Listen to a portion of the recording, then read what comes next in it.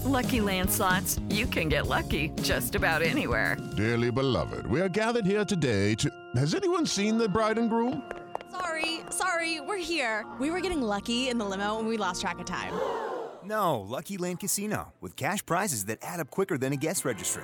In that case, I pronounce you lucky. Play for free at LuckyLandSlots.com. Daily bonuses are waiting. No purchase necessary. Void where prohibited by law. 18+. Terms and conditions apply. See website for details. Coming up on 5 Minute News. Buffalo gunman gets life in prison for shooting rampage. Mike Pence to fight subpoena all the way to the Supreme Court. And World Bank boss quits due to climate change denial. It's Thursday, February 16. I'm Anthony Davis. A white supremacist who murdered 10 black people at a Buffalo supermarket was sentenced to life in prison without parole yesterday after relatives of his victims confronted him with pain and rage caused by his racist attack. Anger briefly turned physical at Peyton Gendron's sentencing when a victim's family member rushed at him from the audience. The man was quickly restrained. Prosecutors later said he wouldn't be charged. The proceeding then resumed with an emotional outpouring from people who lost loved ones or were themselves wounded in the attack. Gendron, whose hatred was fueled by racist conspiracy theories he encountered online, including the Great Replacement theory, championed by Fox News. Gendron's victims at the Tops Friendly Market, the only supermarket and a neighborhood hub on Buffalo's largely black east side, included a church deacon, the grocery store's guard, a man shopping for a birthday cake, a grandmother of 9, and the mother of a former Buffalo fire commissioner. The victims ranged in age from 32 to 86. Gendron pleaded guilty in November to crimes including murder and domestic terrorism motivated by hate, a charge that carried an automatic life sentence. 19-year-old Gendron is due in federal court today for a status update in a separate case that could carry a death sentence if prosecutors seek it. His attorney said in December that Gendron is prepared to plead guilty in federal court to avoid execution. New York State does not have the death penalty. The gunman wore bullet-resistant armor and a helmet equipped with a live-streaming camera as he carried out the May 14 attack with a semi-automatic rifle he purchased legally but then modified so he could load it with illegal high-capacity ammunition magazines.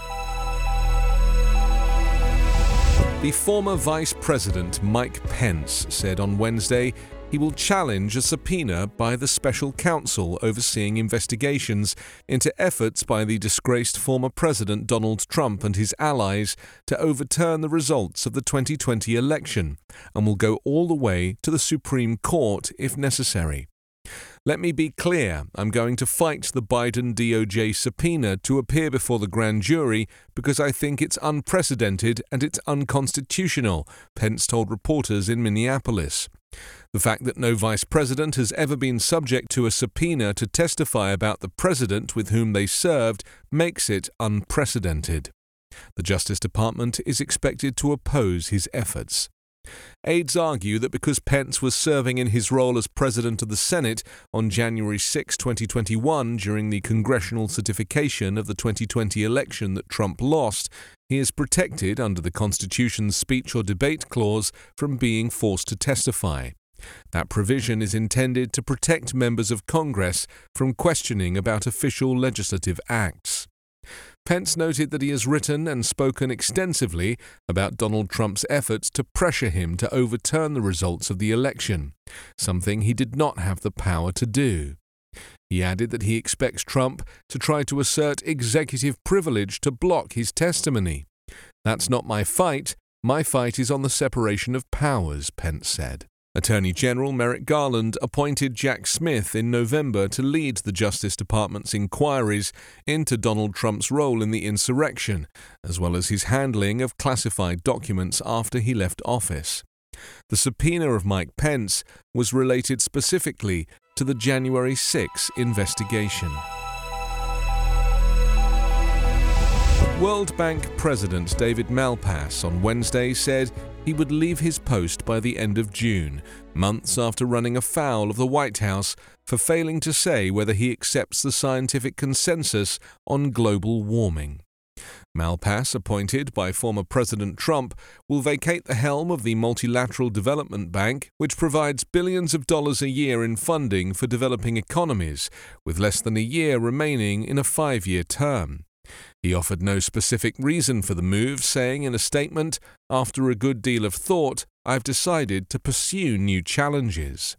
By long-standing tradition, the US government selects the head of the World Bank, while European leaders choose the leader of its larger partner, the International Monetary Fund. Malpass took up the World Bank helm in April 2019 after serving as the top official for international affairs at the US Treasury in the Trump administration. Formerly, he was the chief economist for defunct investment bank Bear Stearns for more than a decade. Bear Stearns was a global investment bank located in New York City that collapsed during the 2008 financial crisis. The bank was heavily exposed to mortgage-backed securities that turned into toxic assets when the underlying loans began to default. World Bank sources say they were surprised by his decision to step down before the joint meetings of the World Bank and the International Monetary Fund in Morocco in October. Pressure on Malpass was reignited last September when the World Bank chief fumbled answering a question about whether he believed in the scientific consensus around climate change, which drew condemnation from the White House. You can subscribe to 5-Minute News on YouTube with your preferred podcast app. Ask your smart speaker or enable 5-Minute News as your Amazon Alexa flash briefing skill. Subscribe, rate and review online at 5minute.news. 5-Minute News is an evergreen podcast covering politics, inequality, health and climate, delivering independent, unbiased and essential world news daily. This is the story of the one. As head of maintenance at a concert hall, he knows the show must always go on. That's why he works behind the scenes, ensuring every light is working, the HVAC is humming, and his facility shines. With Grainger's supplies and solutions for every challenge he faces, plus 24/7 customer support, his venue never misses a beat. Call quickgrainger.com or just stop by. Grainger, for the ones who get it done.